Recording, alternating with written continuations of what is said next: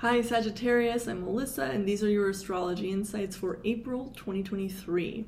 Okay, Sagittarius, so you have a lot of energy this month focused on areas having to do with, for some of you, your past, okay? For some of you, this is about children. For some of you, you may be focused on parents, specifically mothering energies or nurturing feminine energies from your past. And sometimes I like to mention that can include men or male people or people that you see as male in your past, because they can also have very nurturing energy, and sometimes the women can have more feminine, masculine energy, okay? So these are just a few of the things coming in for you. For some of you, you may have activated energy, or you may be visiting and going back to things in your past. You may actually be traveling to see people from your past, or and you also might have new energy here. So it could be if you had any challenges with relatives, parents, children, that this could be healing positive energy on an emotional level where you're able to visit, interact, and communicate in a more positive way, in a healing way as well. Okay, so maybe this could be where things from the past are released and there's new energy coming in. For some of you, this is specifically about children, and there's new energy here in relationships, love life as well, that could be affecting children. And possibly for some of you, this is also related to creative energy. So if any of you are not having children, or you're not interested in focusing on that, this could be creative energy that you use for enjoyment, and for some of you for making money. There could be new things coming in there for you. Okay, and then there's a lot of activity for you going on with one-on-one partnerships as well. You may notice you're spending more time with partners, or you're spending time focused on relationships that are long-term. Okay, these could also be work relationships. For some people, this could also be people that you have a strong friendship with, not like a lot of friends where it's you hang out in groups. This is going to be more of like a one-on-one close friend that you've had a long-term partnership. There could be more activity spent there. And some of you may find healing and release this month in spending time with people that you have long-term relationships with. You may be spending more time working on that, and also so for some of you, you may just be enjoying time with partners as well, and you just have an extra emphasis or focus of that this month, okay? And this is also, for some of you, bringing healing with things having to do with group-related activities too, with friends or groups of friends. So it could be that if you have had ties to groups or met people through groups, there could be more focus this month on solidifying or possibly intensifying, or developing more of a close relationship with some people that were maybe before just more of an acquaintance. So that's something that could be happening for some of you.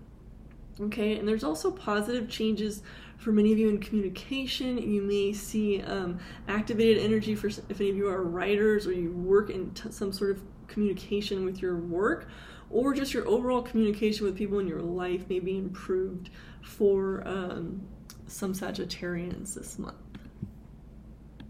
Okay, so for the month of April, we have Mercury going retrograde, and that's going to be on April 21st, okay? So that's something to just keep in mind for any of you that have strong placements, especially any of you that have strong placements in things that are ruled by Virgo or Gemini. That's extra powerful for Mercury retrogrades, okay?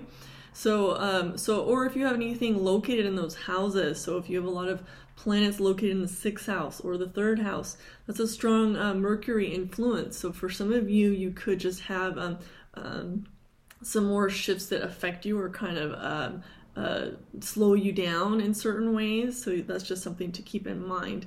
And then the other big thing happening this month is we have an eclipse, okay? So on April 20th, we have the beginning of these eclipses starting for this time of year, and then the energies will play out until the next set of eclipses. It will occur in the fall, because I'm located in the United States, so these are the spring eclipse seasons, okay? So on April 20th, we have a solar eclipse at 29 degrees of Aries, okay? It's 29 degrees in 50 minutes. So this is, very close to almost being a beginning Taurus eclipse too. Okay, so this is at the most amplified degree of Aries. So this is going to be very strong, okay?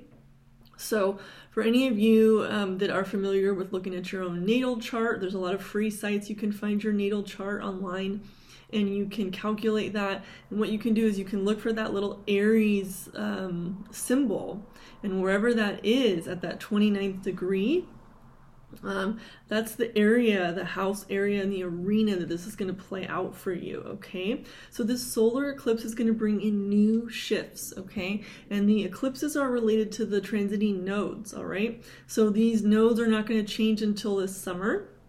So for many people, this is going to bring final shifts, changes from these past north and south node shifts that we've had that usually go on for about 18 months. So that's going to be shifting as we head into the summer of 2023. So for some of you, this will be culminations, tying up loose ends from that process for you, okay? So this is also that because it's so late, it's almost in Taurus, okay, so it's close to that area. So for some of you, this is going to be a late Aries, early Taurus placement in your chart. Those areas are going to be affected if you have planets in that area, okay? And then I usually do a separate video on the eclipse. So that's just some of the shift here, and that Aries energy is going to bring in strong energy of the new, okay? This is a starting energy, an initiative energy, and because it's that solar eclipse, this is a new energy filling in possibly spaces that have been cleared out or transformed, okay? So that's really nice, and Aries is very enthusiastic, and even if it's pushing into some of that Taurus energy, these are two signs that come into the individual and your own self-interest, self-drive also. This is something where if you had any challenges with initiating starts or motivation, this is really nice energy for that, okay? So I'll go into more of what I see specifically when I do a chart reading just for that eclipse, okay?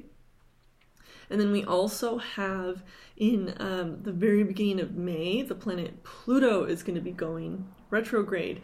And that's the beginning as we head into the summer and fall. A lot of those slower moving planets go retrograde. So that's just going to be the start of the slowdown for some of those planets. So that can take a while to feel an effect, but I just like to bring that up if any of you have a strong Plutonian energy in your chart. You're going to be moving into that long session, and that Pluto energy won't be going direct until October of 2023.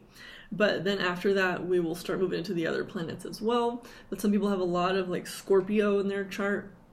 So it's going to be a shift for some of you for the month of April. Okay? All right. Take care of yourselves, and I'll see you again next month.